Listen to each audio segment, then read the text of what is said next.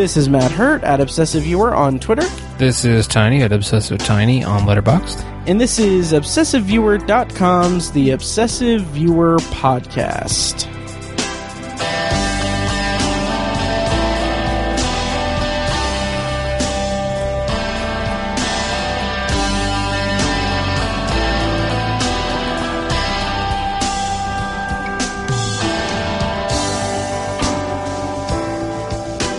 Hello and welcome to The Obsessive Viewer. We're a movie and TV podcast that covers a specific topic, be it genre, trope, movie, or show, each episode. You can find more of our work at ObsessiveViewer.com, more of our podcasts at ObsessiveViewer.com/podcasts. You can also like us on Facebook and join the Facebook group at Facebook.com/TheObsessiveViewer. And you can also follow us on Letterboxd at Obsessive Viewer, Obsessive Tiny, and I am Mike White. And finally, you can support us on Patreon at Patreon.com/ObsessiveViewer at the minimum rate of $1 per month for an exclusive RSS feed with content recorded specifically for Patreon supporters. And we just talked about police shows. Yeah. Live PD? Live PD. And, Facebook Live stuff. Yeah. Yeah. Also, I did want to highlight, I don't know where it is in my thing. We got a new, Facebook group member. Oh, cool. Yeah, it's cool because, like, on the, I felt bad, first of all, because people have to request to join the Facebook group, and obviously, you know, you'll get accepted. It's just to weed out, like, bots and stuff. Right. And that happened, like, right when I was in the midst of my, social media blackout for Endgame. So it was like a couple days before I could actually get the person approved. Gotcha. I'm trying to find their name, but it was cool because, like, part of the sign-in thing is that it's like, when someone requests to join, they, like, it says, like, hey, how did you find us? Like, I put, like, hey, how did you find us? And this person, Ducky Thornton, said, through Podcast Addict. Oh, okay. Addict? Yeah. Podcast Addict. Yeah. So anyway, welcome, Ducky. Hope you're enjoying the podcast. And, yeah, so other than that, any news at the top of how's it going, Tiny? Oh, it's good, man. Good. Bueno. Nice.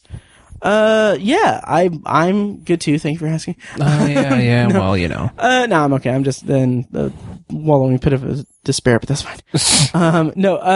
Everything's good. Big weekend last weekend. Totes. Avengers Endgame. Game of Thrones. Yes. Picking a turd out of my cat's butt. That was actually today. I lied there. But anyway, today, this episode is about Endgame, and we're going to do a completely spoiler review. So if you haven't seen Endgame, I'm going to make a note on the title of this episode that it's going to be a spoiler review. So if you haven't seen Endgame, don't listen to this. Yeah, please don't. Please don't. There is a lot to spoil in this movie, and I don't want to be responsible for taking away anyone's enjoyment of something. So, we're going to go spoilers free on, that's a confusing way to say it. Spoilers on for Avengers Endgame. Before we do that, is there any business to attend to? I don't think so. I don't think so either. I'll right to it. Speaking of business, cracked $1 billion already. Oh my god, yeah. How? It's ridiculous. And it's I think, like, the opening weekend, like, domestic was like 320 some, I think. It's crazy. Like, and worldwide was obviously like $1 billion. Right. Insane. There were a lot of, like, takes online of people saying, like, well, like, you guys can celebrate that and everything, but, it's also it's also just giving money to a massive corporation that's owning everything and was responsible for thousands of people losing their jobs at Fox and stuff, referring to Disney. It's true. Yeah. But, like, what am I supposed to do about that? I know, yeah. No, I'm not going to see the movie now. Yeah, exactly. Yeah. Yeah, and there may be more nuance to that, argument and that take on it, but I don't care. I want to watch the movie and I like the movie. Not necessarily celebrating it, it's just noteworthy. I mean, like, I don't know. It doesn't matter if they make any money now because they're not going to make any more. Well, I mean, you know, it's... Well, yeah. It's the final chapter, if you will. Yeah. They're making, like, yeah. I know, they're making more, but... Anyways. Anyway. Shut up, person. Okay, yeah. Well, good time. No, that person. Get the stick out of your ass. Yeah. So let's just dive into spoilers. I'm gonna play a clip from the trailer, and we're gonna talk spoilers for Avengers Endgame after we play a clip from the trailer here.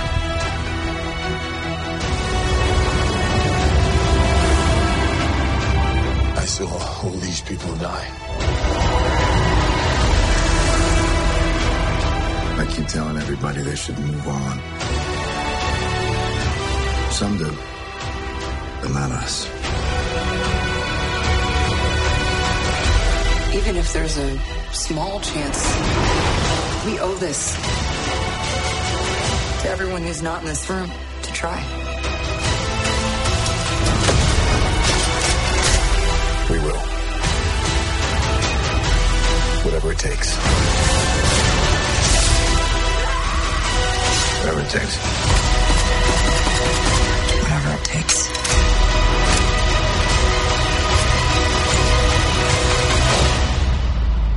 Whatever it takes.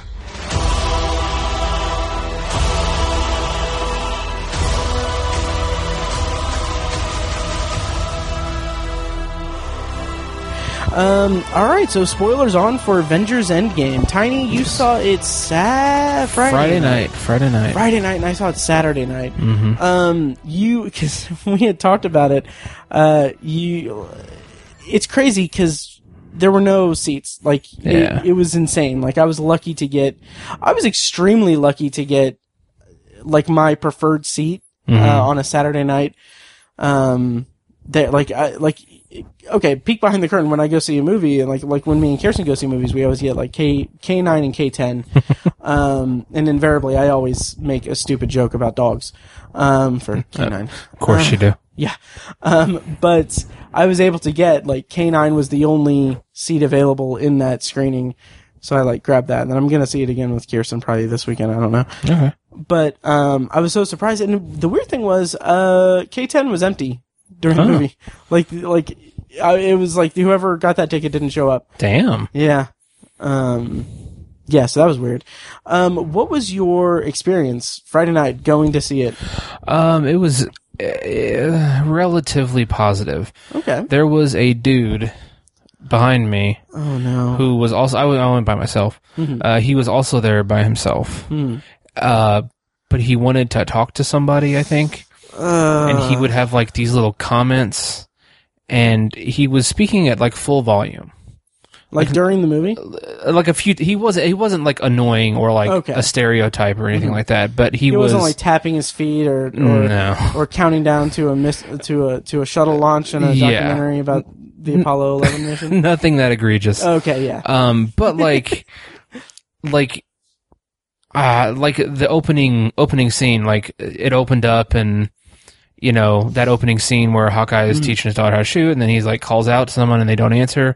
He just goes, "Oh no," and I'm like, if you like, to myself, I was like, oh god, like when I saw that scene, you know, same here. I was like, oh god, like, but no one could hear me. Mm-hmm. But I had an audible reaction as well, because I was like, this is gonna hurt. That guy was just like, oh no. Mm-hmm. Ooh, I'm not ready for this. I was like, God damn it, don't do this the whole movie. He didn't do it the whole, he probably did it 4 to 6 times throughout the movie. Okay. That's still weird. The worst one was much later on, during the climax of the film. Okay. Pissed me off, and like really? I almost, like, after the movie I was almost like, maybe next time keep your comments to yourself. I almost said it because I was so fucking mad. Okay. Oh my god, it made me mad. Let me put into context my feelings right now. I am getting such a weird, sick glee out of your torment of that, because it's usually you. Used to being. Yeah, it's usually you. I'm so thrilled. Yeah. Schadenfreude. Yes. I'm going to take a drink real quick. It didn't ruin the movie. It didn't ruin my experience, but I was annoyed. I can definitely understand that. And it's funny because when Hawkeye's family started vanishing and stuff, like, okay, I was sitting in K9, and right next to me was this dude that was there with his wife or girlfriend. Mm-hmm. So I'm sitting there and like, he didn't really do much of anything. Like, I did take a really quick pee break during the movie, and when I came back, like, his hand was like over like the armrest, like making contact with my seat. Whoa. Yeah, it was weird. Yeah. And like when he saw me like approaching, he like put his hand back, and I'm like, what? Weird. Yeah, very weird. But anyway, when Hawkeye's family disappeared, his wife exclaimed, "Oh no!" or like no, like screamed it. And, Yeah. she would interject with things here and there, and he would too, at a volume that it was not appropriate. I think a little loud. Like, okay, like when like Captain Marvel comes in at the in the climax of the movie, like, and there's like a whole like mystery of like, oh, what are they shooting at? What's going on? Then he's like, Captain Marvel. I'm like, oh, thanks, bud. But yeah, and then like when the movie is in 2014, and we see Ebony Mao from Infinity War, she just blurted out like, wait, didn't he die? Oh my god. It's like, okay, follow the plot. Jesus. Please. That's all I ask. Like, if you're gonna see a movie, follow the fucking plot. Right. It's not hard either. I mean, I agree. It's not hard. And maybe I'm a stickler for that kind of thing, because like, okay, time travel movie, which we will talk about the time travel. Time travel movies are one of my favorite types of movies. Yeah. And also one of the more frustrating types of movies, because I feel like just by default, the fact that a time travel movie involves time travel, like by default, immediately makes a percentage of people that are watching it or discussing it not be able to, or struggle with comprehending what's going on. Right. Yeah. Like that's just, and it's not like, I'm not saying like, oh, I'm smarter than everyone or anything. I mean, I am, but no, I'm not really. I'm really stupid. But anyway, but no, like it's just, it's frustrating because like I'm someone who loves that type, that storytelling device. And like, and it's not like a problem of like, oh, people not following plots clearly or anything anything. It's just some people are, when you introduce a concept like time travel, it screws with the chronology, obviously, of the plot and everything, and that any like nonlinear story is going to be a struggle for someone who is so accustomed to linear storytelling. But anyway, we're getting ahead of ourselves. So she screamed when Hawkeye's family disappeared. What did you think of that opening sequence? It was kind of harsh because it's like, we're all still reeling from last year with the, everyone being snapped into dust. And that just was so emotionally wrecking. And then like they start off the movie with more of it. Yeah. It was kind of harsh, but I think it was sort of fan service because I think a lot of people were a little peeved that Hawkeye wasn't in Infinity War at all. Yeah. And so they just really launched him into the new, this concluding film. So I think it was, I don't want to say good and bad, but it was, the bad with the good. I'll put it that way. So. Yeah. I agree. I liked it a lot just because it reestablished what happened, obviously. And it also just brings us into this emotional context because, it's filled with despair and everything. So it's a good way to kind of bring us into that tone into the movie. I thought I appreciate it for that. Yeah. But let's talk about what is essentially the prologue of the movie, where the remaining Avengers come together, go to Thanos' little space garden, and kill him, and decide kill him, and they're like, oh well, the Infinity Stones are gone. Like, what are we gonna do? Yeah. What do you think of all that? Like, how did you feel like in the moment? I was really like, what the hell are they gonna do? Holy shit! Like, I was genuinely like. Because I really didn't have much of an idea of how I thought this was going to play out. I was just like, there's a time stone, so like, what if they get just the time stone and it allows them to do something? You know, that's what I was thinking. I was like, but then it would just kind of be like a rehash of Infinity War. That's a little bit lazy, maybe. Yeah. So I was just like, I really don't know what they're going to do with this. I knew, obviously there has to be time travel. I figured that was going to happen. But the way they got there was, I think that was the most laborious part of the film, that first third. Or like from the end of the prologue to when they actually travel for the first time, they all get on that pad and travel. Oh, okay. So I like think, after the time jump. yes. Okay. I think that was all a little bit laborious. Interesting. And just like a little, I didn't hate it at all because I just love those characters so much. You know, it was still entertaining and I still enjoyed it. It's just compared to the rest of the film and compared to some of the other high spots of this franchise, I feel like that was just a little. I'm really trying to wrap my head around it. It's just kind of to not to put words in your mouth. It was. Are you trying to say that it was like too not expository, but like too much setup? Yeah, a lot. It's just all set up. Yeah, that's a good way to put it. Like 40 minutes of setup. Yeah, and kind of convenient that the whole quantum realm thing exists, and they found a way to travel through time without the time stone. See, okay. I don't have a problem with the quantum realm existing or it being used for time travel. The thing that kind of made me go like, wait, really? Was the fact that a rat just walks across the pad and like brings Ant-Man back.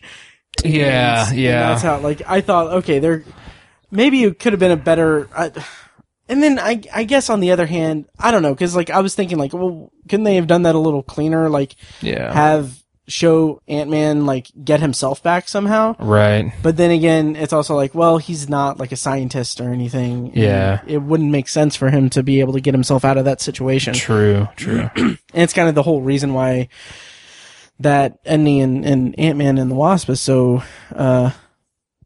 crazy. Yeah.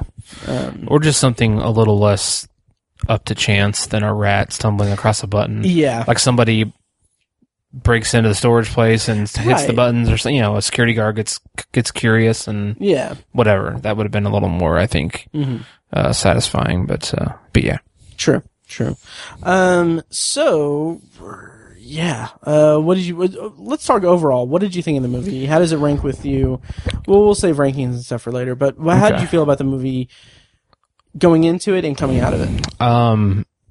Going into it, I mean, like, I had the highest expectations you can have for a movie, because I was like, Joe and Anthony Russo have literally hit everything out of the fucking park. Yeah. Like, I mean, it's just, like, they far exceeded what I thought the franchise could do. As soon as they joined up, I was just beyond impressed. And so I was like, they need to crush this. Like, and if they don't, I'm not going to say it's going to be a failure, but I'm saying I will be surprised if they don't absolutely crush this. Right. So I had the highest expectations possible.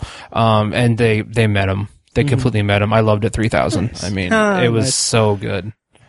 That's awesome. Yeah. I mean, it's 10 out of 10, number one movie of the year so far. That's awesome. Yeah. I mean, it's just so satisfying in so many ways. Actually, I think I cried more at Infinity War. Oh, really? Like, cause people were talking about, there's like a news report of some lady who had to like, someone called an ambulance because she was crying so hard or something like that. I was like, let's calm it down. You know? I think that. But there were parts at the end where like I smiled because it was we'll get to it, but like it was very quiet in the theater and you could just hear people sobbing. Oh, me too. I was like, dang, this is a unique thing. Like, it's a fucking superhero movie and people are like dying, you know? And I had all those same emotional reactions as well. It was so freaking good. Yeah. I agree. I didn't really cry during Infinity War, or I did get, a little bit, teary-eyed in a couple of parts in this. I may have had more of an emotional reaction. Well, I don't know if I'd say that. More of an emotional reaction to parts of Game of Thrones in this. But not really, because there were parts in this where I was emotionally compromised. Okay. But expectations going in were that it was going to conclude this whole thing with an asterisk. Because we're getting more. They're never going to stop making them. But this chapter of the Marvel Cinematic Universe is going to be concluded. And I had very I had ideas for how I wanted it to end. And honestly, like, pretty much the way it ended was like, pretty much exactly what I thought would happen. Really? Like, pretty much, like, in the vaguest terms. I was like, okay, well, Tony's gonna die somehow. Like, he's gonna get killed. And they've been telegraphing that for a while. Yeah. Yeah. And I really, I had this theory, and I'm glad that it kind of came to fruition, that, Steve was going to somehow, he wasn't going to die, but it was going to be, Chris Evans' last outing as Captain America. That was my thought. And because that first teaser, showed him looking at the, compass with I think, is that a compass? Yeah. With the picture of Peggy Carter. I was like, oh, I bet it's going to end up that he is going to somehow, like, I thought he was going to sacrifice himself in some way. And sacrifice himself by going back in time for something. And then I couldn't figure out the logistics of it, but I was like, and he's going to get to spend the rest of his life with Peggy Carter in the past. Yeah. Okay. But even though I in some ways called it, still super satisfied. Yeah, nice. Incredibly satisfied with it. That's good. When they introduced time travel to it, did you expect time travel in this movie? Because there were, like, reports and stuff. But I know you didn't really keep your ear to the ground with that. No, I didn't. I did expect it because I was just like, I don't see how they could rectify this any other way. And I didn't see this movie going super dark and, like, you know, they don't actually reverse what Thanos did, and it's just Thanos is still successful, and it's a really dark thing. I didn't see it going that way, so I was like, I think they're going to win. But I think it's obviously going to be a lot of big price to pay to get there. I knew that, but I figured there has to be time travel involved. I couldn't think of any other way they could do it. Yeah. I figured that it was going to involve time travel because, like I said, there were one of the few leaks that came out was like, there were set photos that had the actors in their costumes from the Battle of New York. Right. So it's like, okay, they're clearly going to go back in time. But, I was all for it, and I was super satisfied with the way that it was portrayed in the movie. Let's talk about the actual missions, like, to the past. They went to Morag, where Peter Quill gets the whichever Power Stone. Power Stone, yeah. Yeah. Loved that scene where it shows him dancing. Yeah. But we see it from their perspective. The classic music drop, and then they came out of it, and he was just like, "Come and get shot up." It's hilarious. So great. War Machine was like, "So he's an idiot." Yeah, that was great. So funny. Yeah. I loved how they kind of played with those tropes, because that's a big part of Guardians of the Galaxy, those music drops. Yeah. And we all love the shit out of them. Oh, yeah. They're so great. And so that was just a fun little spin on that. Totally. That totem of that franchise, I guess. Totally fun. Yeah. Super great. And then went back to the Battle of New York. That was really satisfying. Especially with, like, I'd forgotten that... I can't remember. Oh, the Tesseract and Loki's Scepter were there, so there were 2 stones there.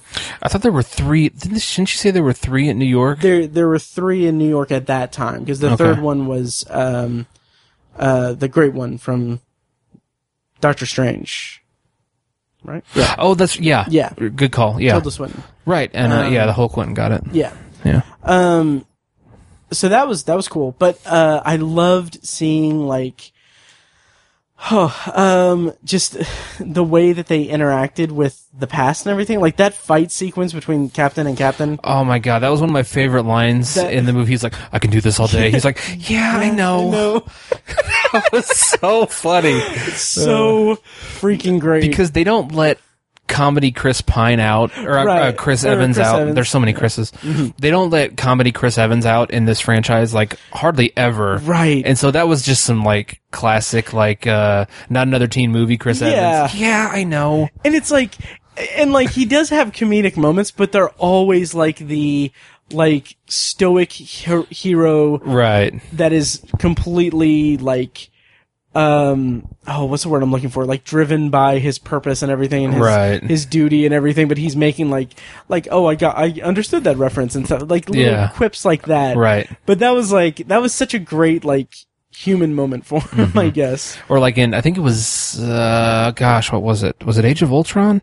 When he was like, elevator's not worthy? Yep. That was the stinger in Age that of was Ultron. like one of the other few ones.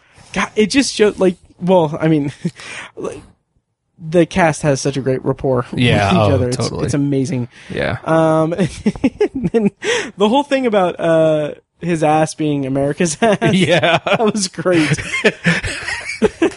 Scott Lang saying, "That's America's ass." And then he looks down at his unconscious self and is like, that is America's ass. But yeah, that whole part was really, interesting to me and captivating. I loved the elevator scene. Like, this movie,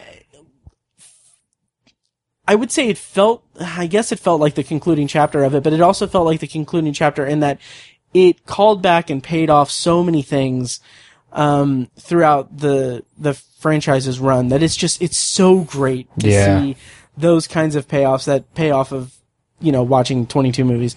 But like the whole, the elevator scene was great because like I was sitting there thinking like, is he gonna kick everyone's ass again? Yeah. And then I realized, well, no, because what's his face is there, the kind of the bureaucratic guy. Yeah, I don't remember his name. Yeah, I can't remember his name. Yeah. But he was there, and it's like, it's be kind of weird for Captain America to beat the shit out of him. Yeah. But just when I realized like he's gonna convince them that he's Hydra, I was like, that is freaking great. And it's also great because and this is completely pieced together from the internet stuff, but within the last few years there was a run in the comics, Secret Empire, I think. I don't know if that's it or not, but where it was revealed that Captain America was Hydra, right? But it ended up being like an alternate Captain America or something. He's a clone, yeah. Yeah.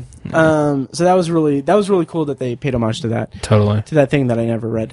And yeah, so well, and again, it was more just playing around with the tropes of the famous parts of the franchise, right? Yeah, that got a lot of laughs. The whole elevator scene. Oh yeah, during my viewing. Yeah, the lady, the loud lady said something. I can't remember what exactly she said, but it was something like, "Oh, they're gonna do it again." I was like, "Okay, simmer down. Let's keep it to a dull whisper." Yeah. So that I'm trying to keep track of where we are in the, I don't know, but this is as good a time as any to bring up Thor. Thor Lebowski. Yeah. I love the Lebowski reference in the movie. Yeah. But how did you feel about Thor's transformation in the movie? I feel like his whole like emo thing and like, wallowing in pity thing it just went on a little too long. Like when him and Rocket were back on Asgard trying to get what was that, the Reality Stone? I think so. That Natalie Portman had? It was the ether. I don't remember what the ether was. Yeah, I don't know. Yeah, I don't know. And he just can't do anything, and Rocket gives him the pep talk. I feel like it kind of should have ended right there, but it just kept going. But then he had the heart-to-heart with his mom, and that's what actually brought him out of it and stuff like that. So it was good character stuff, but I think it bogged down that mission a little bit. But I'm not complaining at all. It's tough. So that whole thing, like the whole out of shape Thor thing, felt a little goofy. Yeah. Like, not in like in an MCU way, but kind of like a like I was watching, I was like, in the back of my mind, I was like, is it even possible for like a god to like get a beer gut? Like, right. Is that like within the setup of the universe in the movie through like its own internal logic? Is it physically possible for an Asgardian god to get out of shape? Right.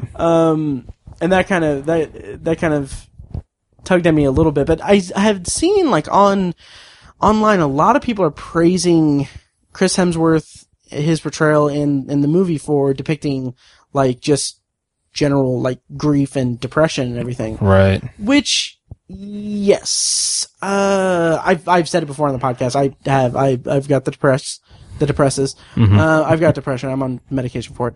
But and like that did resonate with me. Like it didn't bother me that it was going on for so long or anything, because I felt like it was an accurate portrayal. Okay.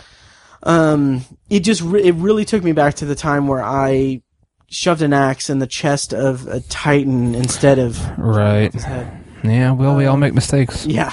But on a serious note, like, yeah, I totally got, like, his character arc in the movie was very, very much a, accurate depiction of that kind of wallowing and, right. kind of that depressive cloud that hangs over you. Mm-hmm. Totally get that. I just thought that the whole out of shape Thor was what kind of just felt a little off. Yeah.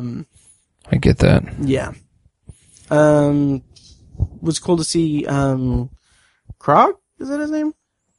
Yeah. Yeah. That was great. That was good. The whole thing with the video game. Yeah. Like that. God, that was gold. That totally. was gold. Absolutely. Yeah. So yeah, God, there's so much to talk about in this movie. So many different things. What did you have issues with? Let's not like yeah. bog down going like set piece to set piece or anything, but like did you have any issues with the movie?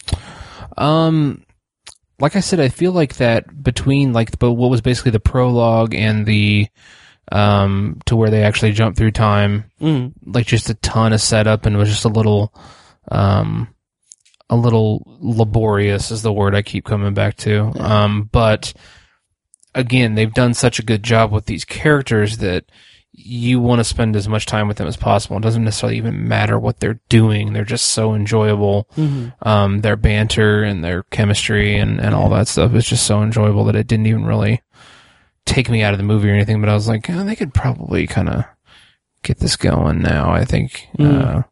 So there was that.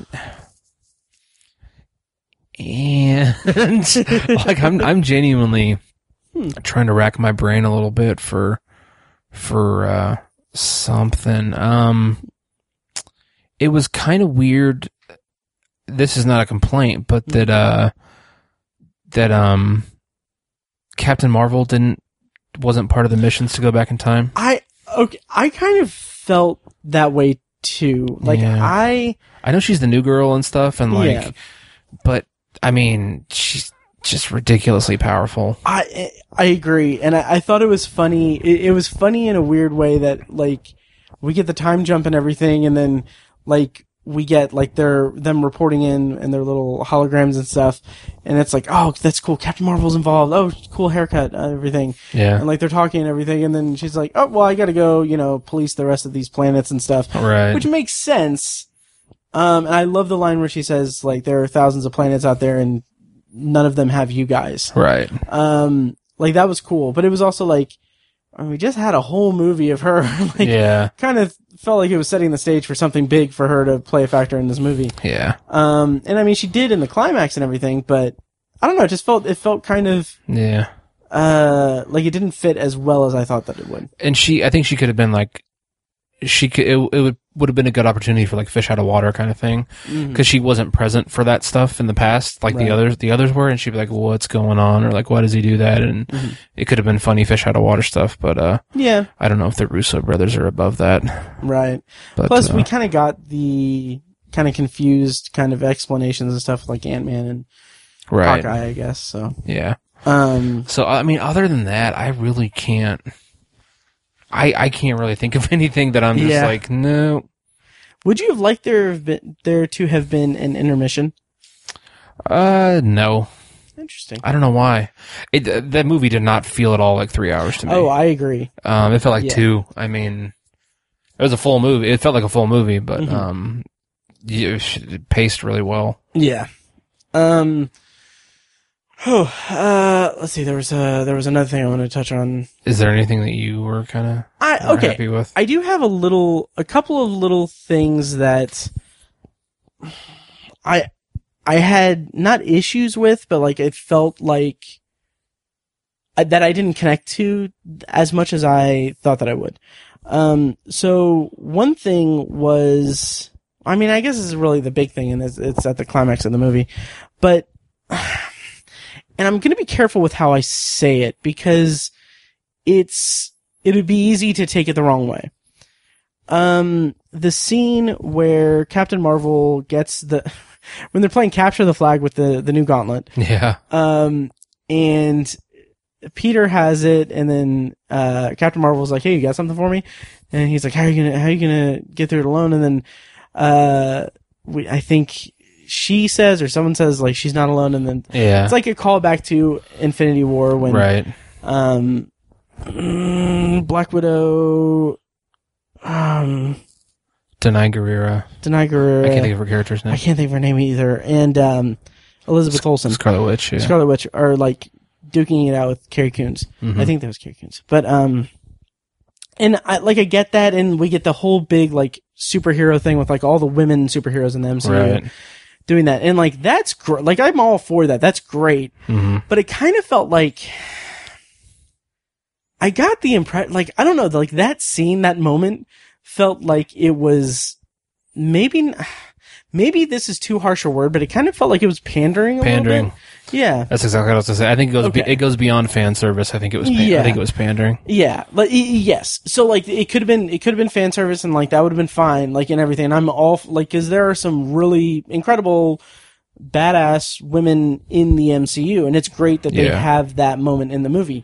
But it also felt like they were checking a box. Yes. For the movie. And like it feels like, I don't know, after the success of Captain Marvel and everything, it feels like maybe it doesn't feel like a step back, but it feels like we're past like this whole like, okay, check this box for this group of people to appreciate this, and check this box for this and everything. And so I don't know. I hope that it felt a little pandering. Yeah, and the fact that they like without the line of dialogue, I think it would have been better, and without like the whole, let's squeeze all the women into one frame, and it's like if they would have just more naturally teamed up, I think it would have felt more natural and more genuine. Yeah. It just like I was, as soon as I saw it, I was like pandering. Yeah. Like that's, and like kind of predictably all the women in the theater just like cheered. Yeah. Which again, I don't have a problem with it, and it's you just don't want any women in the MCU. I really don't or in the theater when you see the movie. The standalone Black Widow movie, who gives a shit? Jeez. No, like more like a jump off the cliff alone instead of standalone. I mean, like honestly, out of the 22 movies, like Captain Marvel's probably 6th or 7th on that list for me. Like maybe even higher than that. Like I love that movie. I love her character. Alison Brie's awesome, and like I love the female characters are great. I don't have nothing against them. I'm not Yeah, it's just the way that it was the execution that I have a problem with. Yeah, it's just the execution. I agree, but I think that like the success of like Captain Marvel and even Black Panther and everything is going to lead to obviously we're getting Black Panther 2. I hope we get another Captain Marvel movie. I just hope that the more that they do that, the less reliant they are on like the team up movies to do like that kind of pandering kind of. Yeah. So yeah, that was really the only other. I had another issue that felt a little. It's contingent on how Far From Home works out. So we're jumping around, but the climax of the movie, oh God, we're going to have to talk about that. Yeah. But let's fast forward past everything. So the movie ends with it has been 5 years since the snap. When the snap was snooped, Peter Parker vanished. He is brought back 5 years later. They show him going to school and seeing Ned and them reuniting and everything. What I am struggling with is how is Spider-Man Far From Home going to accommodate, like, in theory, the fact that half of the student body of Peter's school vanished and the other half aged 5 years. Yeah. Oh, yeah. Yeah, because the whole thing with like the Spider-Man movies, like Homecoming, Far From Home, and I think that they had plans for a trilogy, but I hope that they do 4, but I think it's just a trilogy at this point. But like each one is supposed to be like a different grade. Like first one was sophomore year, this one's going to be junior year, the third one's going to be senior year. Okay. And it's like, I don't know how they can address that. Yeah. Especially in a movie that's co-produced with Sony too. Yeah. So it's kind of murky there. Have they said, is the film supposed to take place chronologically after this, or is it? So I did some digging because I have brought this up to several people also, and they said the same thing. Okay. They said, well, maybe it takes place before Infinity War. Yeah. But, and like, I think it was Robert in Utah, or Robert in Indianapolis, Feckus. I think it was Robert in Utah, but he said that, maybe that's, like, maybe the field trip in Infinity War is them coming back from the airport from being in Europe. Oh, okay. But I don't think that's the case. And let me explain a couple of reasons why. One, the trailers for Far From Home focus entirely on they have Happy in it, and like he's kind of the new, like, I don't know, they already have a rapport and everything, but like it's basically there's no mention or anything of Tony. Yeah. And that kind of leads me to think like, okay, well, since Tony's dead, you know. Right. But also, I believe that Amy Pascal said like a while ago that Far From Home takes place immediately after Endgame. Okay. So I'm just curious how they're going to reconcile that. Yeah, I'll be curious to see it myself. Yeah. Although there was a comment online that said like, oh, it'd be really cool if it turns out like when they go into Far From Home, like that introduces characters that have aged up to Peter's age. So like, what if like Miles Morales was like 5 years younger in like Homecoming, in the timeline of Homecoming, but now he's 5 years older. Yeah. I don't know, but cool. Yeah. So anyway, it'll just be interesting to see how that movie in particular reconciles a universe-wide timeline gap thing. Yeah. Yeah. So to get to the kind of the climax, yes, the start of it, did you have any predictions on who was going to wield the gauntlet to do the snap to bring everybody back? I had no idea. Yeah, I thought it was going to be Thor. Mm-hmm. Honestly, because he's like a god, basically. Yeah. And so because I thought he was kind of, as far as like he took on a full star in Infinity War, and so I was like, he's probably the most resilient. Mm-hmm. So I figured it was going to be him. But I mean, I liked the direction they took. Me too. With Hulk. I loved. Okay, so the reverse snap, I liked that a lot. I also really like Professor Hulk. Yeah, so entertaining. So great. Yeah, when he dabbed, oh my god. Such a dad moment. Yep. God, that was funny. It reminded me of Us, the movie Us. Yeah. Yeah. Yeah. But so great. But the reverse snap, like I feel like we should have backed up and talked about a couple things, but we'll circle back here in a second.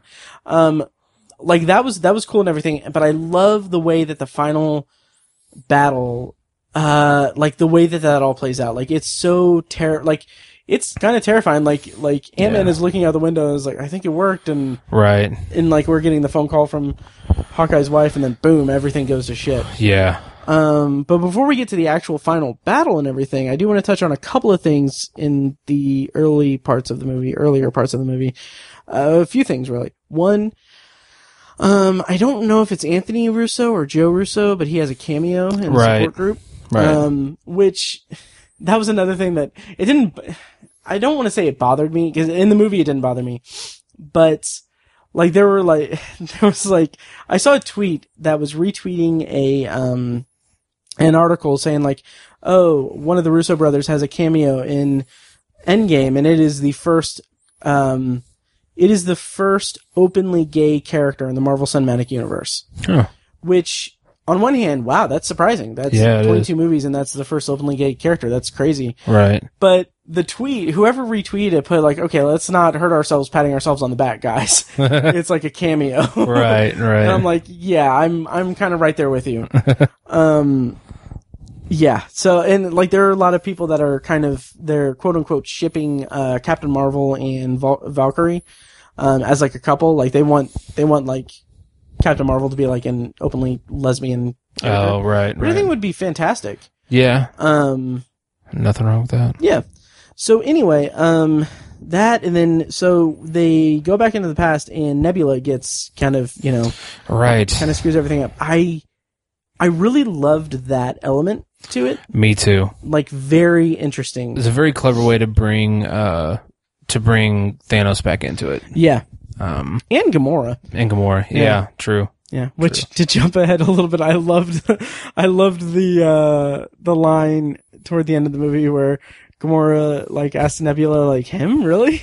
She's like, it was between him and a tree. Yeah, right. That was great. Totally. But I loved that wrinkle in their whole plan. Cause yes. Like, up until that point, it's like, okay, well, they only have one, like, go back and come back kind of thing. Mm-hmm. And it was just so satisfying to have that element put into it. Cause any good time travel story needs this unpredictable kind of element to it. Right. And I really liked, like you said, I liked how that reintroduced Thanos to it.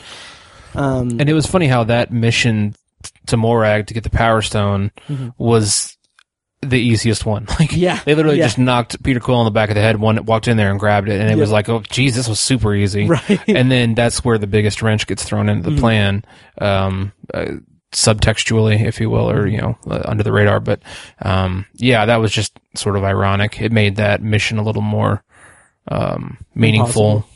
Impossible. Yeah. Different franchise. Yeah. It just made things go really fast and furious there. Oh my god. But anyway, I really like that. I like the. Okay, so Infinity War had such a focus on Thanos, and I like how he doesn't necessarily take it back. So he becomes more of just a out and out villain in this movie. Yeah. But even then, he has this, like, him seeing, like, playback of his death after he's won is just so, like, adds so many layers to his character in the movie. And I think that was really interesting. And I love how that, like, I wouldn't say it's subtle, but it's like, it's something that later in the movie is, called back to, that, like, he determines, like, okay, well, I made a mistake. I apparently killed off half the universe, but you guys still remain, so I'm gonna do it again, but I'm gonna take out everyone. Right. Yeah, and I love that element because there's one line where Tony says something like, if you change, I don't remember exactly how he said it because I'm gonna confuse it with 11/22/63, the miniseries. But like, he's like, if you change the past, it'll change you back, or it'll fight back, or something like that. Yeah. And I was like, just that is one of the, like, the whole idea of, like, course correction and stuff and time travel properties is, like, the most satisfying plot element in a story that I can have. Yeah. Yeah. So what do you think of all that? Well, yeah, when Thanos was 2014, Thanos comes back and he's like describing what his new plan is. Yeah. I was like, that's scary, like genuinely really scary, and like he's essentially going to make himself a god. Yeah. And just create his own universe. And I was like, that's because he kind of goes like full Batman villain in that regard. Marvel's been criticized for their weak villains, and we've talked about it a lot with the MCU. Right. And Thanos is not that. He's definitely a worthy villain, and he's one of the best, obviously, in Marvel.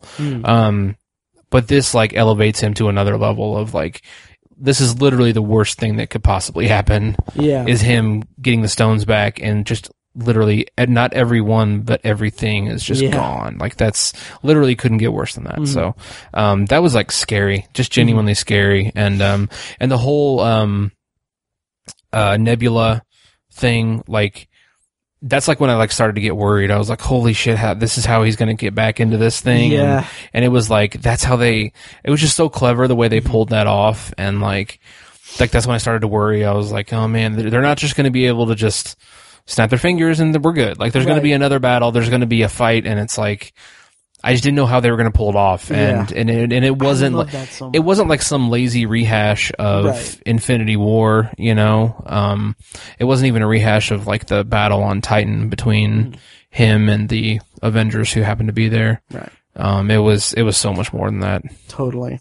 Really cool. But before we get to the climax and everything, once it was shown that Nat and Clint, Hawkeye and Black Widow, were going to Vormir.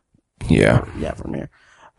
For the Soul Stone, I was like, they don't know. Yeah, they don't know. We know. Right. But they don't know. Yeah. And man, that was really good. It was good, yeah.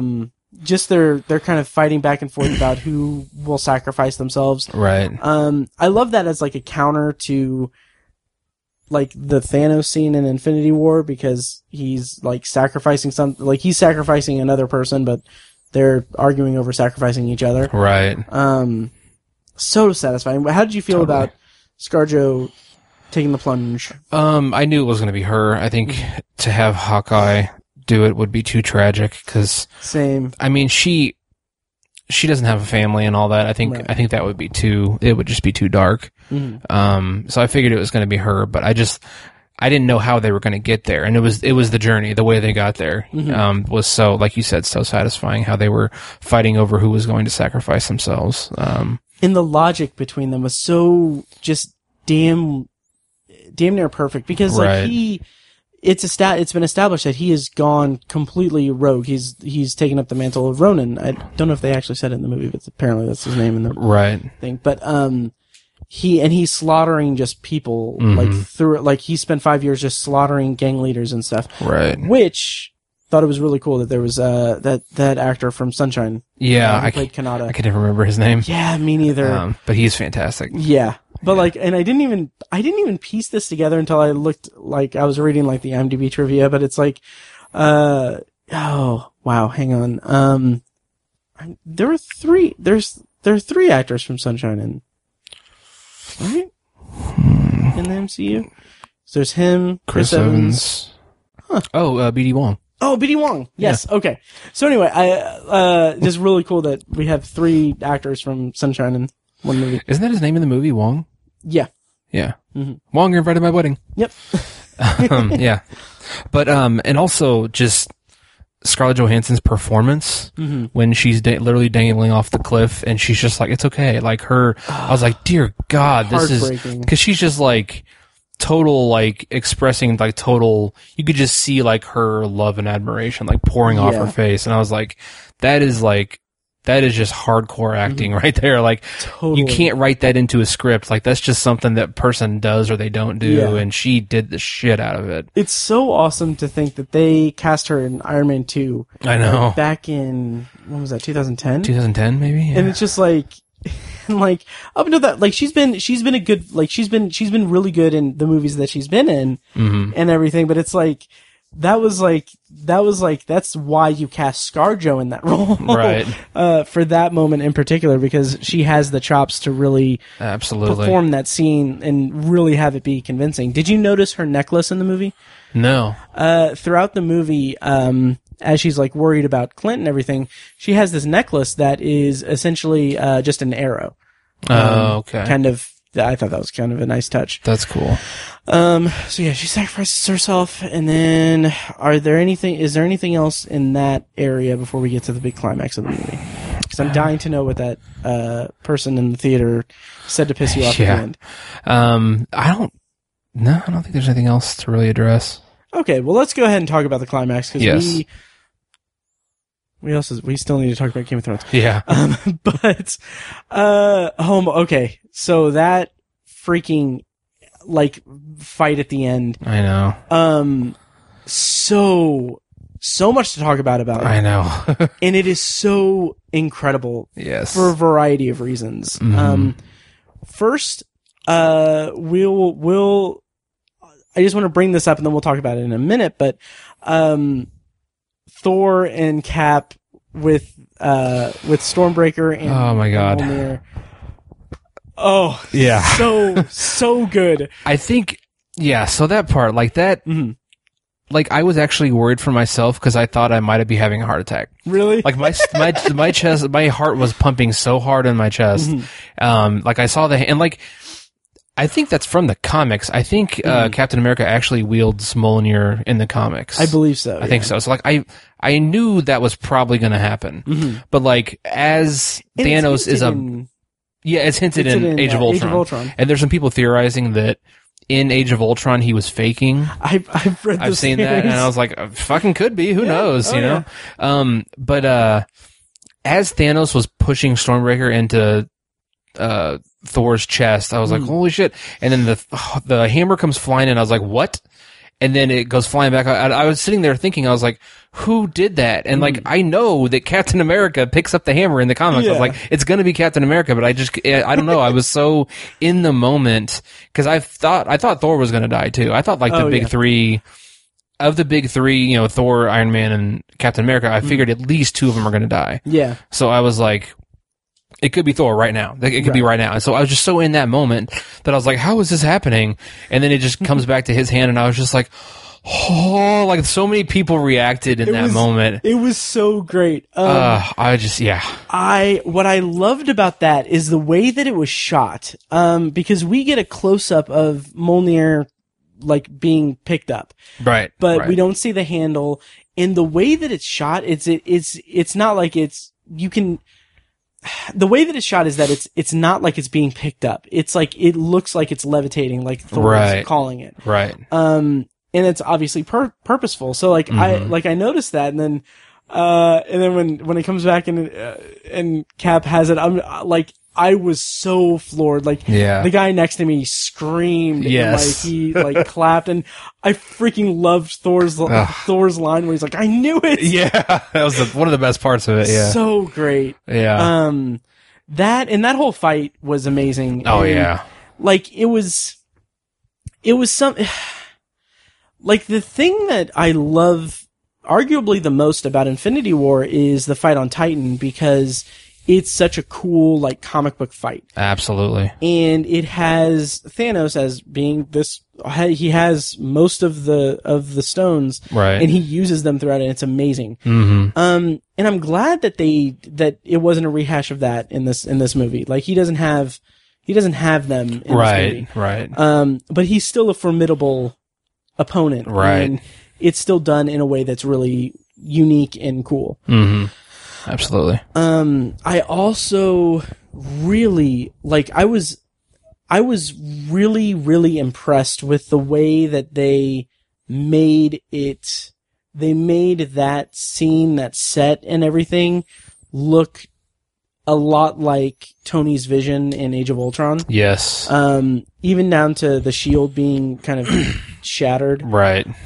Just so satisfying, because like I pieced that together as soon as I saw the shield getting like torn apart, and I was like, oh my god, this is like, I kind of like noticed it, like, oh, this is just like how Tony imagined it. Right. That's amazing. Yeah.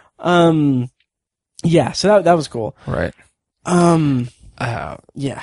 Go ahead. Oh, I was going to say, can we talk about okay, so let me preface this by saying that another one of my favorite moments in Infinity War is the moment where Thor arrives at Wakanda. It's like, it's a huge moment. It's so awesome. Yeah. They topped that 100-fold by, oh my god, like it gave me chills when Captain he starts hearing Sam come in on the intercom, and then all he says is "on your left," and then everyone comes in. Like, yes. Fuck, that was awesome. And up to that point, it's getting dark. Like, the shield is shattered, and Tony's like all fucked up, and like Thor almost got killed, and it's like, and the Cap just looks like absolute hell, and he's literally standing alone, and he's ready to go again. And it's just so dark and negative in that moment, and you get this awesome line from Thanos that he's going full villain now. He's like, what I'm about to do to your planet, I'm going to enjoy it. That was so, I was like, so Jesus. Chilling. And it was chilling. Yeah. It was like harsh. And then that happens, and it was just like, this is perfect. I was like, this is perfection. And then, even like, as if they couldn't top that. They went for it, and like they finally had Captain say, "Avengers Assemble." Yes. And I was like, I was so like, it was like a religious experience for me. Well, like, and it's funny because like the first portal that opens up, that Doctor Strange opens up, it's Black Panther and his sister and his mom, I think.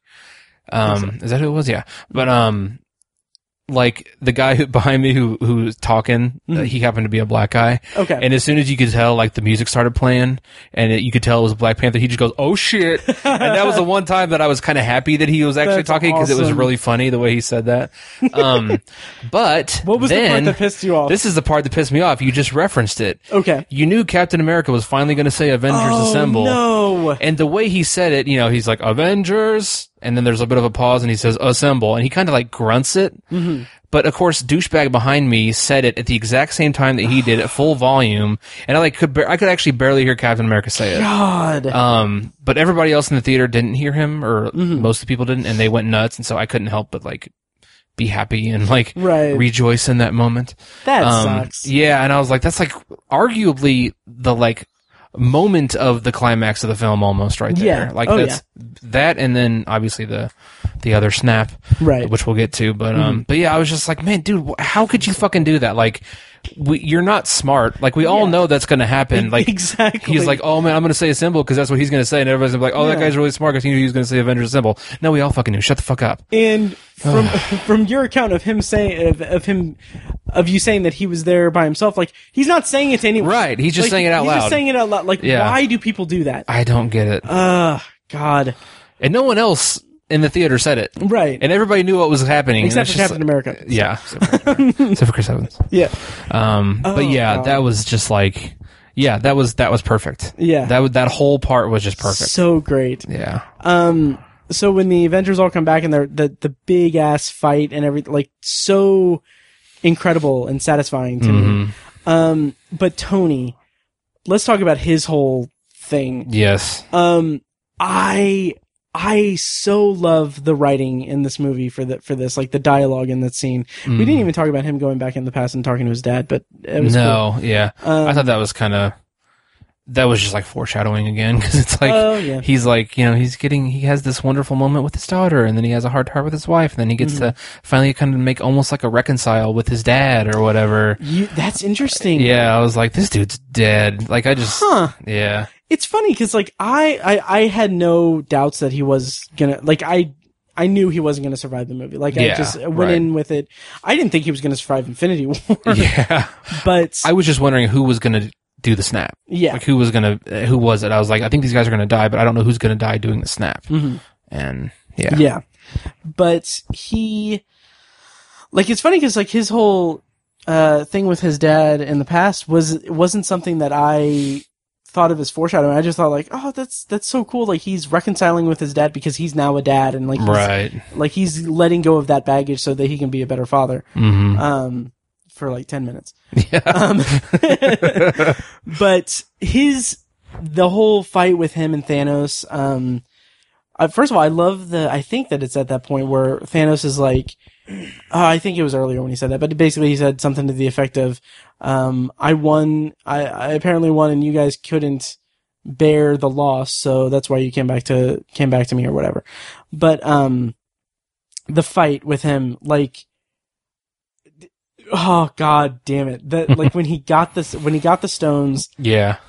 Like the way that played out, the way that it's foreshadowed earlier, not necessarily foreshadowed, but like set up earlier in the movie where Thanos is like, I am inevitable. And then the fucking, like the line that fucking destroyed me was Tony getting the stones, us not knowing it, and then like Thanos snapping, nothing happening, and then it's revealed that Tony has it, and then he's like, after Thanos says, I am inevitable, fucking Tony says, I am Iron Man. I know.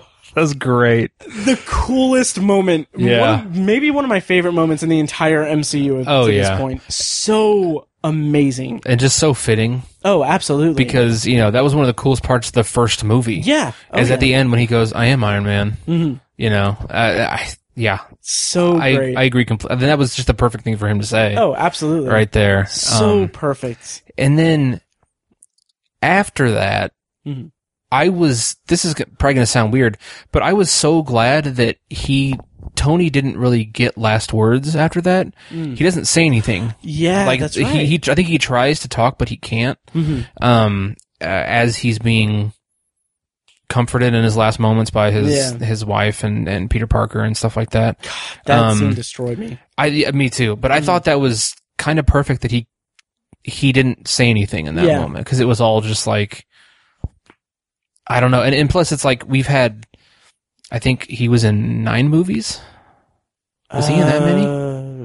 I don't know if not it more. Was okay. I don't know. We've had at least 9 movies where Tony Stark doesn't shut the fuck up. Right. He just says stuff the whole time, and it's fantastic, and it's some of the best stuff in the whole franchise. Yeah. And I love it. But it's like in that moment, it's like he's said enough. Like he's done his job, and it wasn't like a tongue-in-cheek thing or anything. It wasn't. I don't even know if that was their thought process when they were writing the script, but it's just like he's already said enough. He's said it all, and he's the talker of the group. Right. But he's done now. He's done his job. He doesn't need to talk anymore. There's nothing left to say. Yeah. And I loved Pepper's the line that just killed me was when Pepper was like, "We're going to be okay." When she said you can rest now. Yeah, and you can rest now. But specifically when she said like, "We're going to be okay," like for a second I was like, "Oh, okay, that's so nice," because he just saved the universe and everything. Like, they're all going to be okay. And then I realized like, she's talking about her and Morgan. Yeah. That's sad. It is sad. So good. And just so satisfying for that character. Yes, absolutely. That whole character arc was incredible. And I did have my reaction to that also when like the emotional aspect of it settled down was like, wow, that is going to free up Disney and Marvel Studios to really pump in some more money into these movies because they don't have to pay Robert Downey Jr. Right. I'm kind of wondering how much money he's going to get from this. He gets a percentage of the box office, I think. Probably, I think. Does he? I think so. I just said probably, I think. Does he?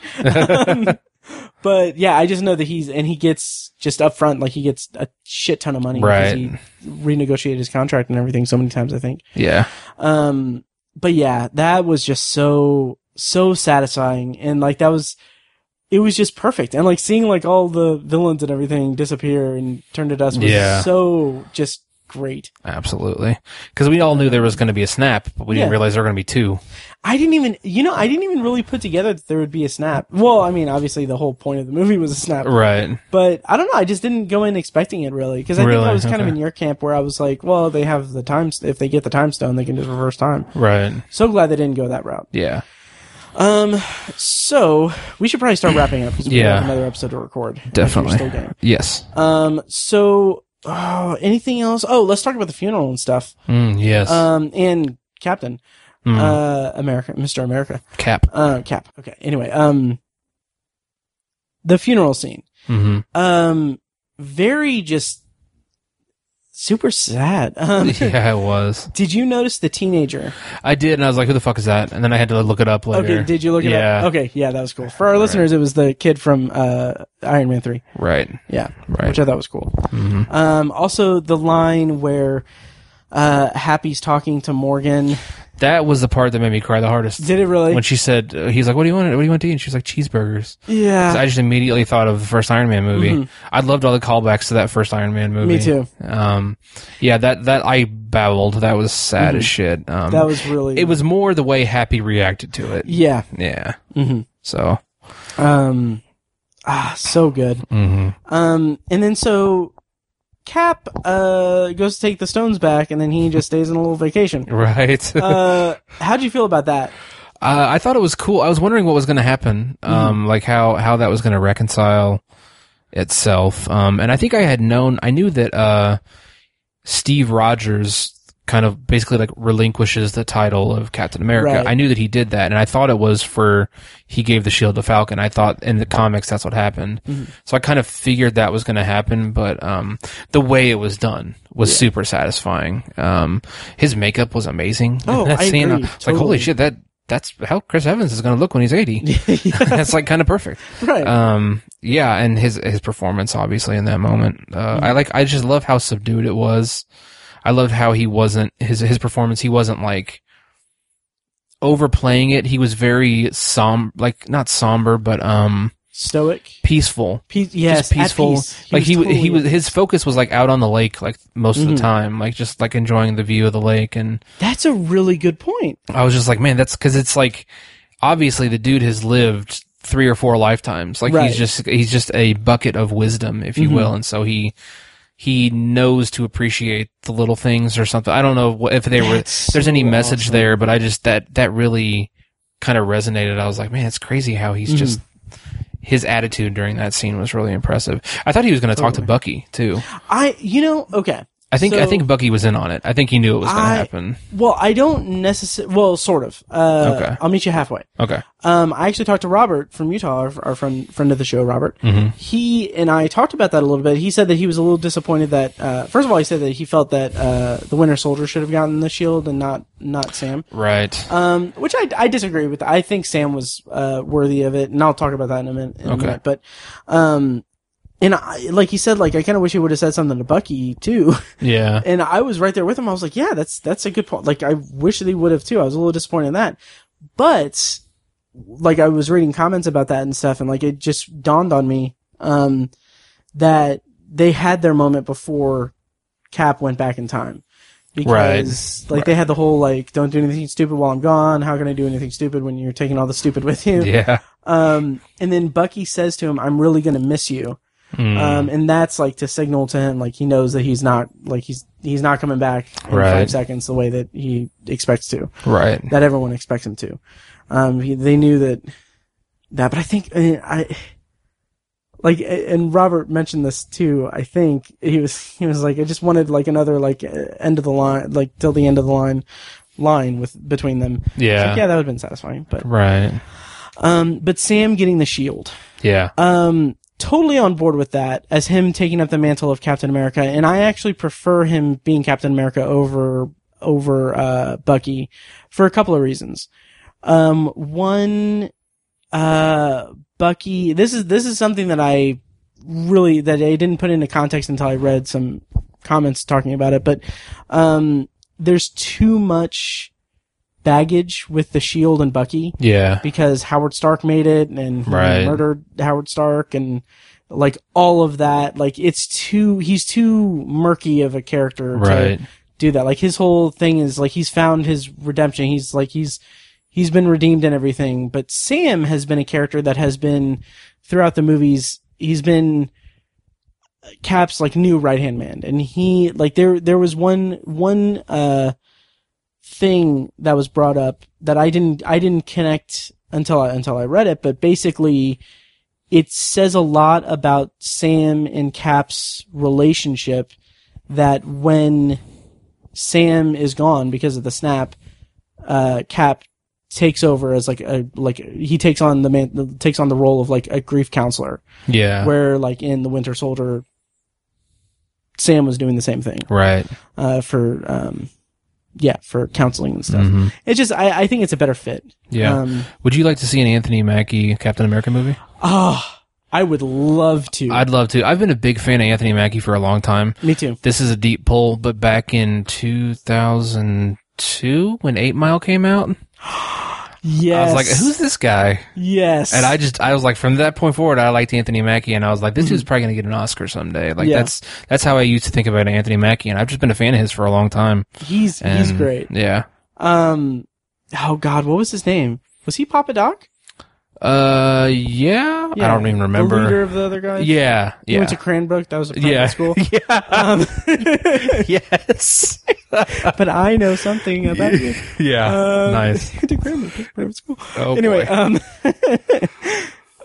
It went off the rails. But anyway, so that, like, I love that, but, like, I was sitting there thinking, like, oh, I want an Anthony Mackie Captain America movie so bad. Yeah. But I don't think we're going to get one. Right. Because, and are you aware of this? That Disney Plus is going to happen, obviously. Are you aware of the original programming that they're going to come out of the gate with? Isn't there going to be like a Loki show? I think that there's going to be a Loki show. I don't think that that's going to be like at launch or anything. I think it's going to be down the road. And isn't like Tom Hiddleston doing it? I think so. Yeah, that's what I thought. And there's going to be a Wanda and Vision show. Oh, geez. Yeah. And the one that I'm most excited about is Winter Soldier and Falcon. Oh, really? Yeah. I did not know that. Yeah, like I am on board with that for totally. Sure. And is it going to be the cast? Are they going to recast it then? I think it's going to be the same character, really? same actors. Yeah. Wow. Super on board with that. Yeah. And I'm really wondering because they announced it as Winter Soldier and Falcon or Falcon and Winter Soldier. Wow. I wonder if they're going to change the name. Yeah. But yeah, that's coming out. I don't know if those are going to be at launch or anything, but like the service is starting November 13th for $6.99. Yeah, I'm gonna have to look into that. Yeah, and it's also going to have all 30 seasons of The Simpsons. Yeah. Wow. Jeez.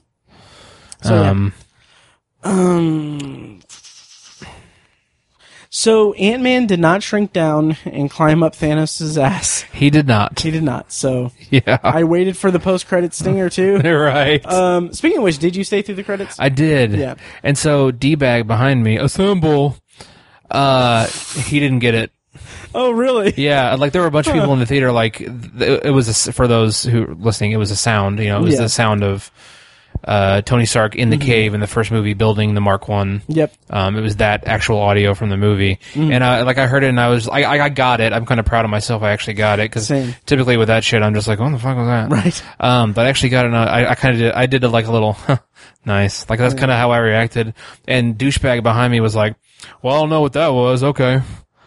To who? I know. To who are you talking to? Right, and I was like, oh, you're so brilliant that you have all these comments throughout, but you couldn't figure that part out? Yeah. And I was like, you fucking idiot. Yeah. Yeah. But I thought that was a really, like... Because, like, I agree, with a lot of people that I don't think it needed a stinger or, like, a post-credit scene. Right. Because it's done. The story's over. Yeah. But that was, like... a really good way to do it because it's a nice little tribute to Iron Man. I thought that was, like, that's where it all began. Absolutely. That was a really great choice and just a nice, subtle little thing to do. Totally agree. Yeah.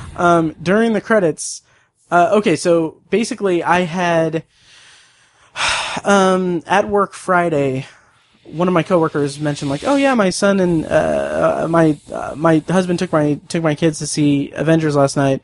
They really liked it, and she mentioned she was like, yeah, they said there's no after credits scene or anything. So I was like, okay, and then I was actually asking a friend of mine about it, and she was like, well, stay until the very, very end. Yeah.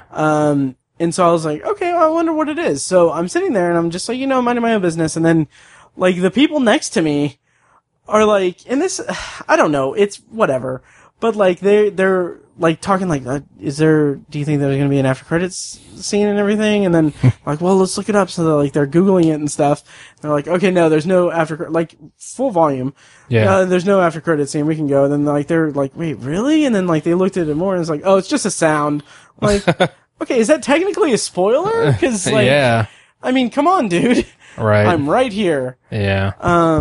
Which is something something I didn't mention was when I got to the theater, since I got there early, I brought earbuds so I could drown out any sound. Nice. Just because I didn't want to be in line or in the hallway or in the bathroom and overhear someone say like, oh, I can't believe Tony Stark died or whatever. Right. So yeah. So anyway. Yeah, closing thoughts on Avengers Endgame. It's over, man. It's finally, not finally over, but it's over.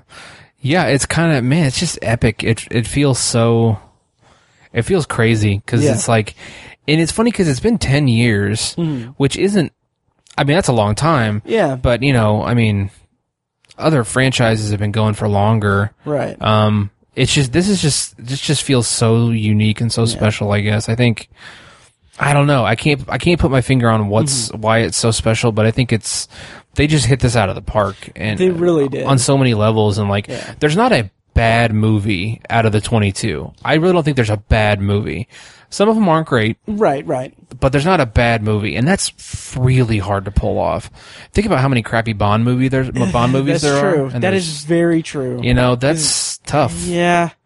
I will say there is not a bad movie in that batch of 21 movies. And then Thor: The Dark World. Yeah. I've only seen that once, to be honest. It's like Thor: The Dark World, Iron Man 2. Like the low points of the Marvel Cinematic Universe are still movies that I bought on Blu-ray and I have on my digital collection. Yeah. Like it's still they're watchable. Mm-hmm. Yeah. So good stuff. I really liked it.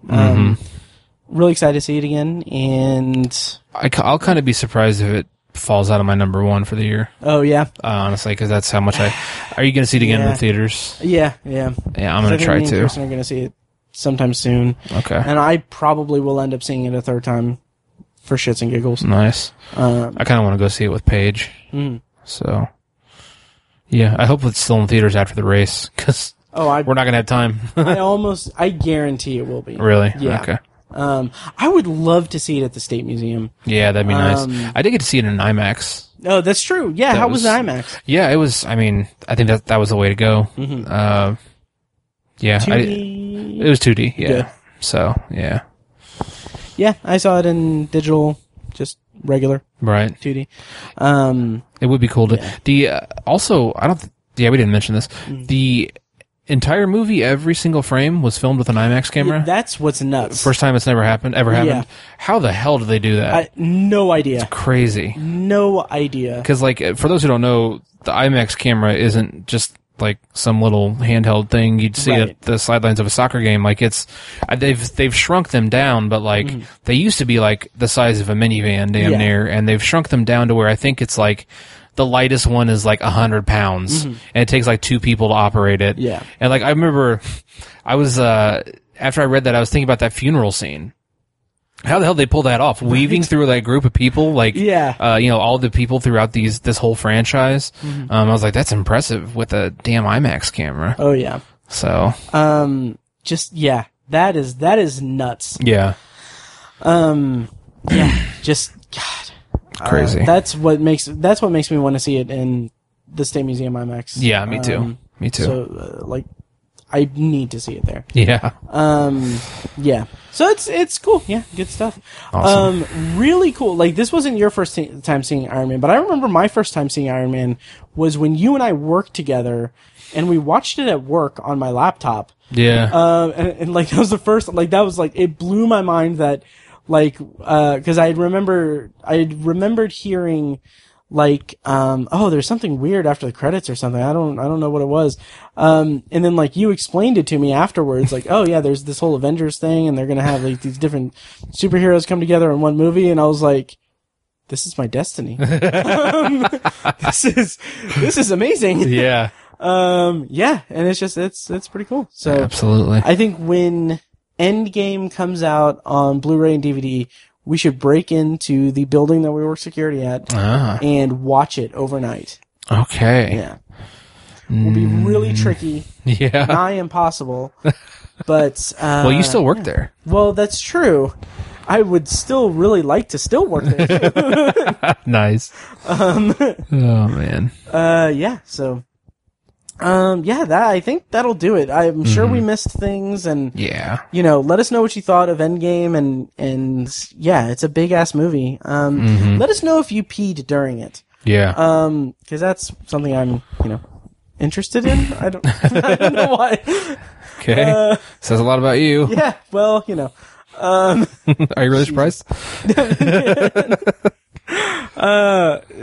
Please don't send me piss stuff. Anyway. Yeah. I mean, if you pledge us on Patreon, you can send us whatever you want. But anyway, I think that'll do it. We are maybe gonna record another episode tonight, but we will be back with a review of the Long Night episode of Game of Thrones, and then we are also going to be doing a special car recording of Long Shot, so that should be fun. So that'll do it for this episode of The Obsessive Viewer. Thank you guys so much for listening, and I'm Inevitable, and Tiny is Iron Man, I guess? I'm Iron Man 3000. Yeah! Oh, we didn't even really talk about the whole 3000 thing. Yeah, it was the cutest shit. So adorable. Yeah. So, right in the heartstrings. Yeah. But anyway, thank you guys so much for listening, and we will see you next time. Thanks, guys. You're a very difficult person to contact, Spider-Man. This is Mr. Beck. We could have used someone like you on my world. Your world? Beck is from Earth, just not ours. The snap tore a hole in our dimension. You're saying there's a multiverse? We have a job to do, and you're coming with us. There's gotta be someone else you can use. What about Thor? Off-world. Captain Marvel? Unavailable. I'm just a friendly neighborhood Spider-Man. Bitch, please, you've been to space.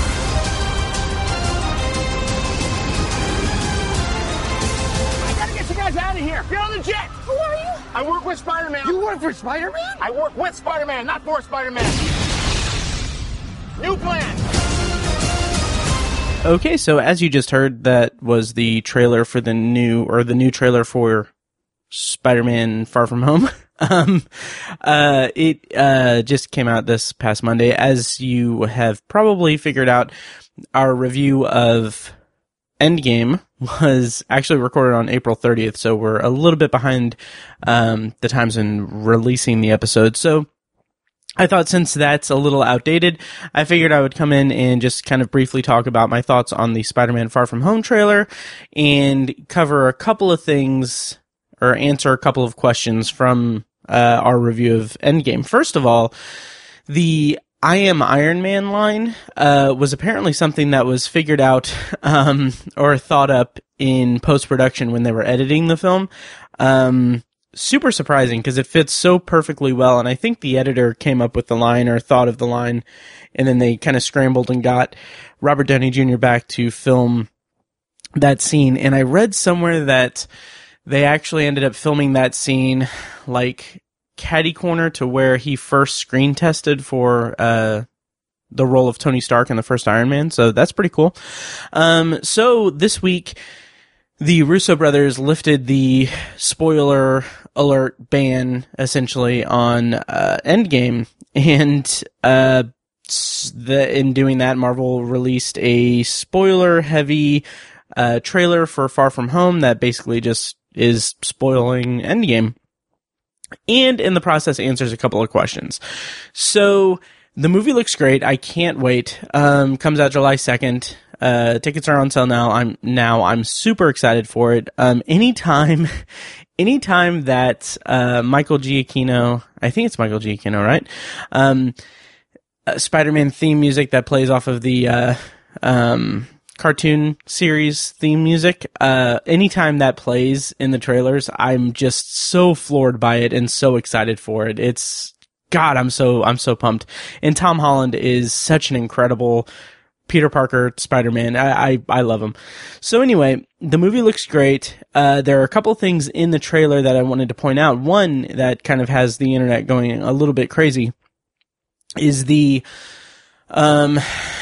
reveal. I don't know if I would say reveal. The notion that Mysterio is from an alternate universe or the multiverse, that the multiverse exists, which is such a cool concept, but a lot of people are commenting on the internet saying like, well, his whole shtick is that he's kind of a con artist who's he's basically Syndrome from The Incredibles, or Syndrome is basically him from the Spider-Man comics, but whatever. And so maybe it's not true that there is an alternate universe, or that the multiverse has been opened up by the snap. But I will say that while that's likely the case, that it's just a con and that there is no alternate dimensions, or he's not from an alternate universe, I love the idea that it did open up different dimensions, because that's a really interesting way for them to bring in like the Fox Marvel superheroes, and bring in like the X-Men in particular, and I'm bringing in, well, I guess the X-Men is really the one that I'm going with, to bring in the X-Men into the fold. Time will tell. We'll see. We'll see how that goes. Other than that, just the trailer looks really good. I love how Happy Hogan is such a central figure in the trailers that we've gotten so far, and I love the like the line that absolutely killed me was, "So you're the next Iron Man," and Spider-Man says like, "I don't have time. I'm too busy doing your guys' jobs." Just those little quips are just so perfect, and I love this iteration of Spider-Man for that reason. And yeah, so we'll see how it goes July 2nd. Those are my thoughts on Spider-Man. And just for, to kind of round out the entire episode and everything, today, I'm recording this May 6th? May 7th. Wow, it's May 7th. Today it was announced, like, Disney threw out a ton of release dates and everything for their, the next several years, or next few years, really. And the kind of big takeaway from it is that it was announced that, first of all, I'll back up a little bit. First of all, the New Mutants, which had a trailer last year, that was supposed to come out April of 2018, and then was pushed to, I think February 2019, and then was then pushed back to August 2nd, 2019, has now been pushed back even further to April 3rd, 2020. And this movie, it's the New Mutants. It's in kind of a X-Men spinoff, kind of horror-esque movie, directed by Josh Boone. And I'm super bummed because that first trailer I was really invested in and really interested in it, and at this point I really don't think it's going to happen. I just don't think this movie's going to be released. If it is, it'll probably get like dumped on a streaming service. So that's a bummer, and we'll see if that happens. But kind of one of the big things that was announced today was that Disney has unveiled that it's going to be really that the Star Wars movies are going to have a little bit of a break. They're going to come back in 2022 with 3 all-new movies that are going to come out in every other year. And in between those, or actually technically starting in December of 2021, Disney, who now owns Fox, is going to be releasing the Avatar sequels. So basically in December of 2021, we're going to have Avatar 2. December 22, we're going to have the new Star Wars movie. Then the next year, Avatar 3. Then the next Star Wars movie. Then Avatar 4. And then next Star Wars movie. And then Avatar 5. Sure. Cool. Whatever. The Rise of Skywalker is coming out this December. We'll see how that goes. Avatar, the most interest I had in Avatar was a couple of years ago when one of the news items came out about Avatar 2 being in production or wrapping, whatever news thing happened in a couple of years ago regarding the Avatar sequels.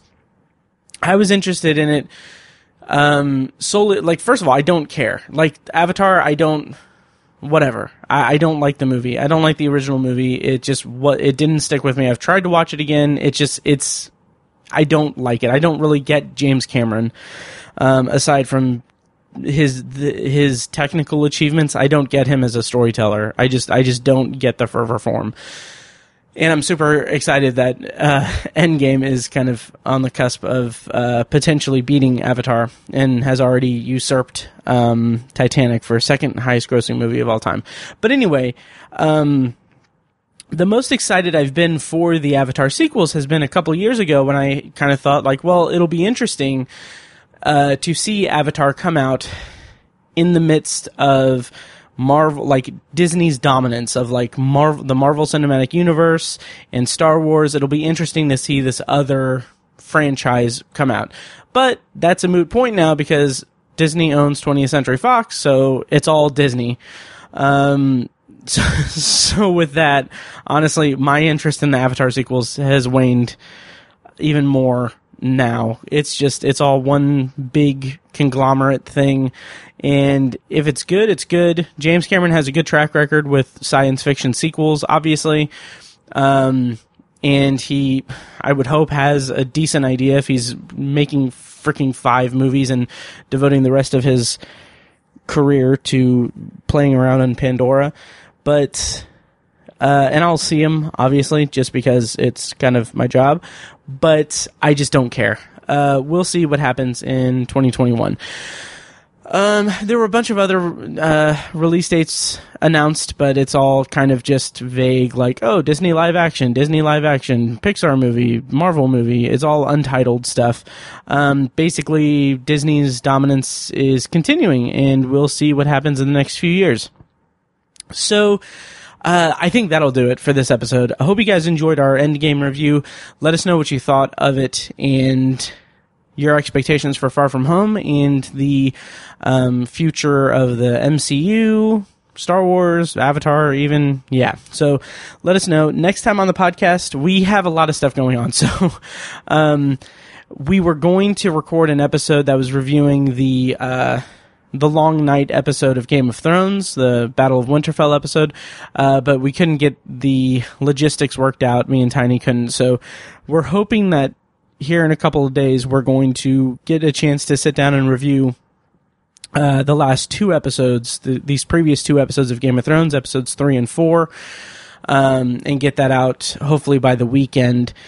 Fingers crossed. But aside from that, we do have hopefully a couple of bonus episodes, or it'll probably be one bonus episode released next week. That's going to be Tiny and I reviewing Long Shot, and maybe me and Kirsten reviewing Palms. We'll kind of have that as a bonus episode next week. But next week's main episode is going to be Kirsten and I talking about the super long-winded Ted Bundy movie with Zac Efron, starring Zac Efron. Zac Efron wasn't on the podcast. But anyway, extremely wicked and vile and wild, or whatever it is. I don't know, but it's on Netflix.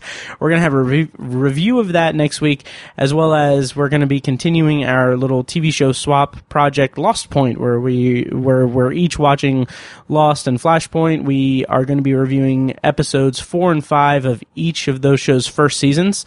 So check those out. That should be up next week.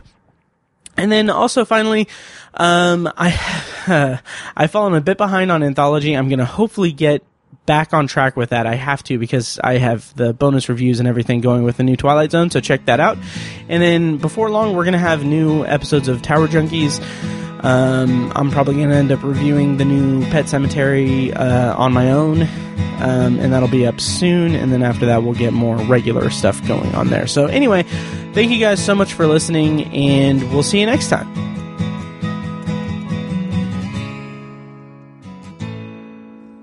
And now, here's a short clip from our Patreon-exclusive RSS feed. To hear the full clip and more exclusive Patreon content, go to patreon.com/obsessiveviewer and become a patron at the minimum rate of $1 per month. Thank you, and enjoy. Yeah. But real quick, The Rise of Skywalker, what do you think of the trailer? Oh, yeah, pretty exciting trailer. The whole, the laugh at the end of Emperor Palpatine. Pretty cray balls. Yeah, pretty good. Just a highly effective trailer. Yeah. It reminded me of the Force Awakens, the first trailer they came out with. It reminded me of that. Yeah. I had plenty of jokes in my head, but I didn't want to say them or anything. But one was, I can't wait to see how J.J. Abrams ends this, heavy breathing at the beginning of teaser trailers trilogy of Star Wars. And also, I don't know. I think it's time. I do think that it's time, and I'm glad that they showed this in the trailer. Like, we need another use of the Death Star. We need a Death Star in this movie. So I'm excited to see that. It's true. They're really beating that to death. Yeah. They're really starring it to death. I don't know. The Obsessive Viewer podcast is edited and produced by Matt Hurt and presented by ObsessiveViewer.com. For a full archive of our episodes, go to ObsessiveViewer.com/OV archive. You can also like our Facebook page and join the OV Facebook group at facebook.com/theobsessiveviewer, and follow us on Twitter at obsessiveviewer and at obsessivetiny, and follow our recurring co-hosts at I am Mike White, that's me, at R.A. Feckus, and at burger_lurker. If you enjoy the show, please take a couple minutes to leave us a rating and a quick review on Apple Podcasts. This is the easiest way to support what we do, and all it costs is a little bit of your time. If you'd like to donate to the podcast, you can make a PayPal donation at obsessiveviewer.com/donate, or support us on Patreon for recurring donations and access to commentary tracks and B-roll audio recorded exclusively for patrons at patreon.com/obsessiveviewer. Every donation goes toward paying the fees to keep the podcast running and is greatly appreciated. For official Obsessive Viewer merch, including shirts, mugs, phone cases, and more, visit our TeePublic store. You can find a link to the store in the show notes of this episode and at obsessiveviewer.com/donate. Or you can simply search for Obsessive Viewer at teepublic.com, T-E-E, public.com. For information about our annual live event showcasing short horror films from local filmmakers, check out shocktoberInIrvington.com. And for an archive of all our events, as well as news about potential future events, head over to obsessiveviewer.com/live.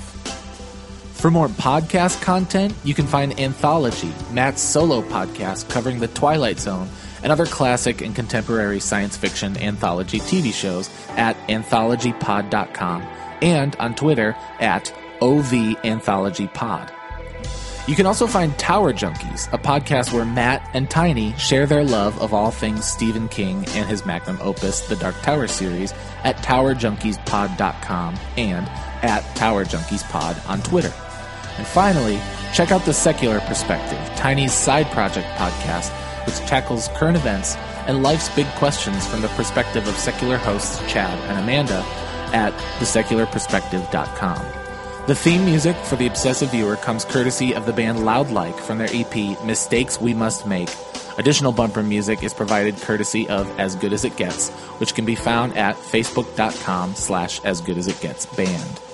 Thank you so much for listening, and we'll see you next time. Kitty!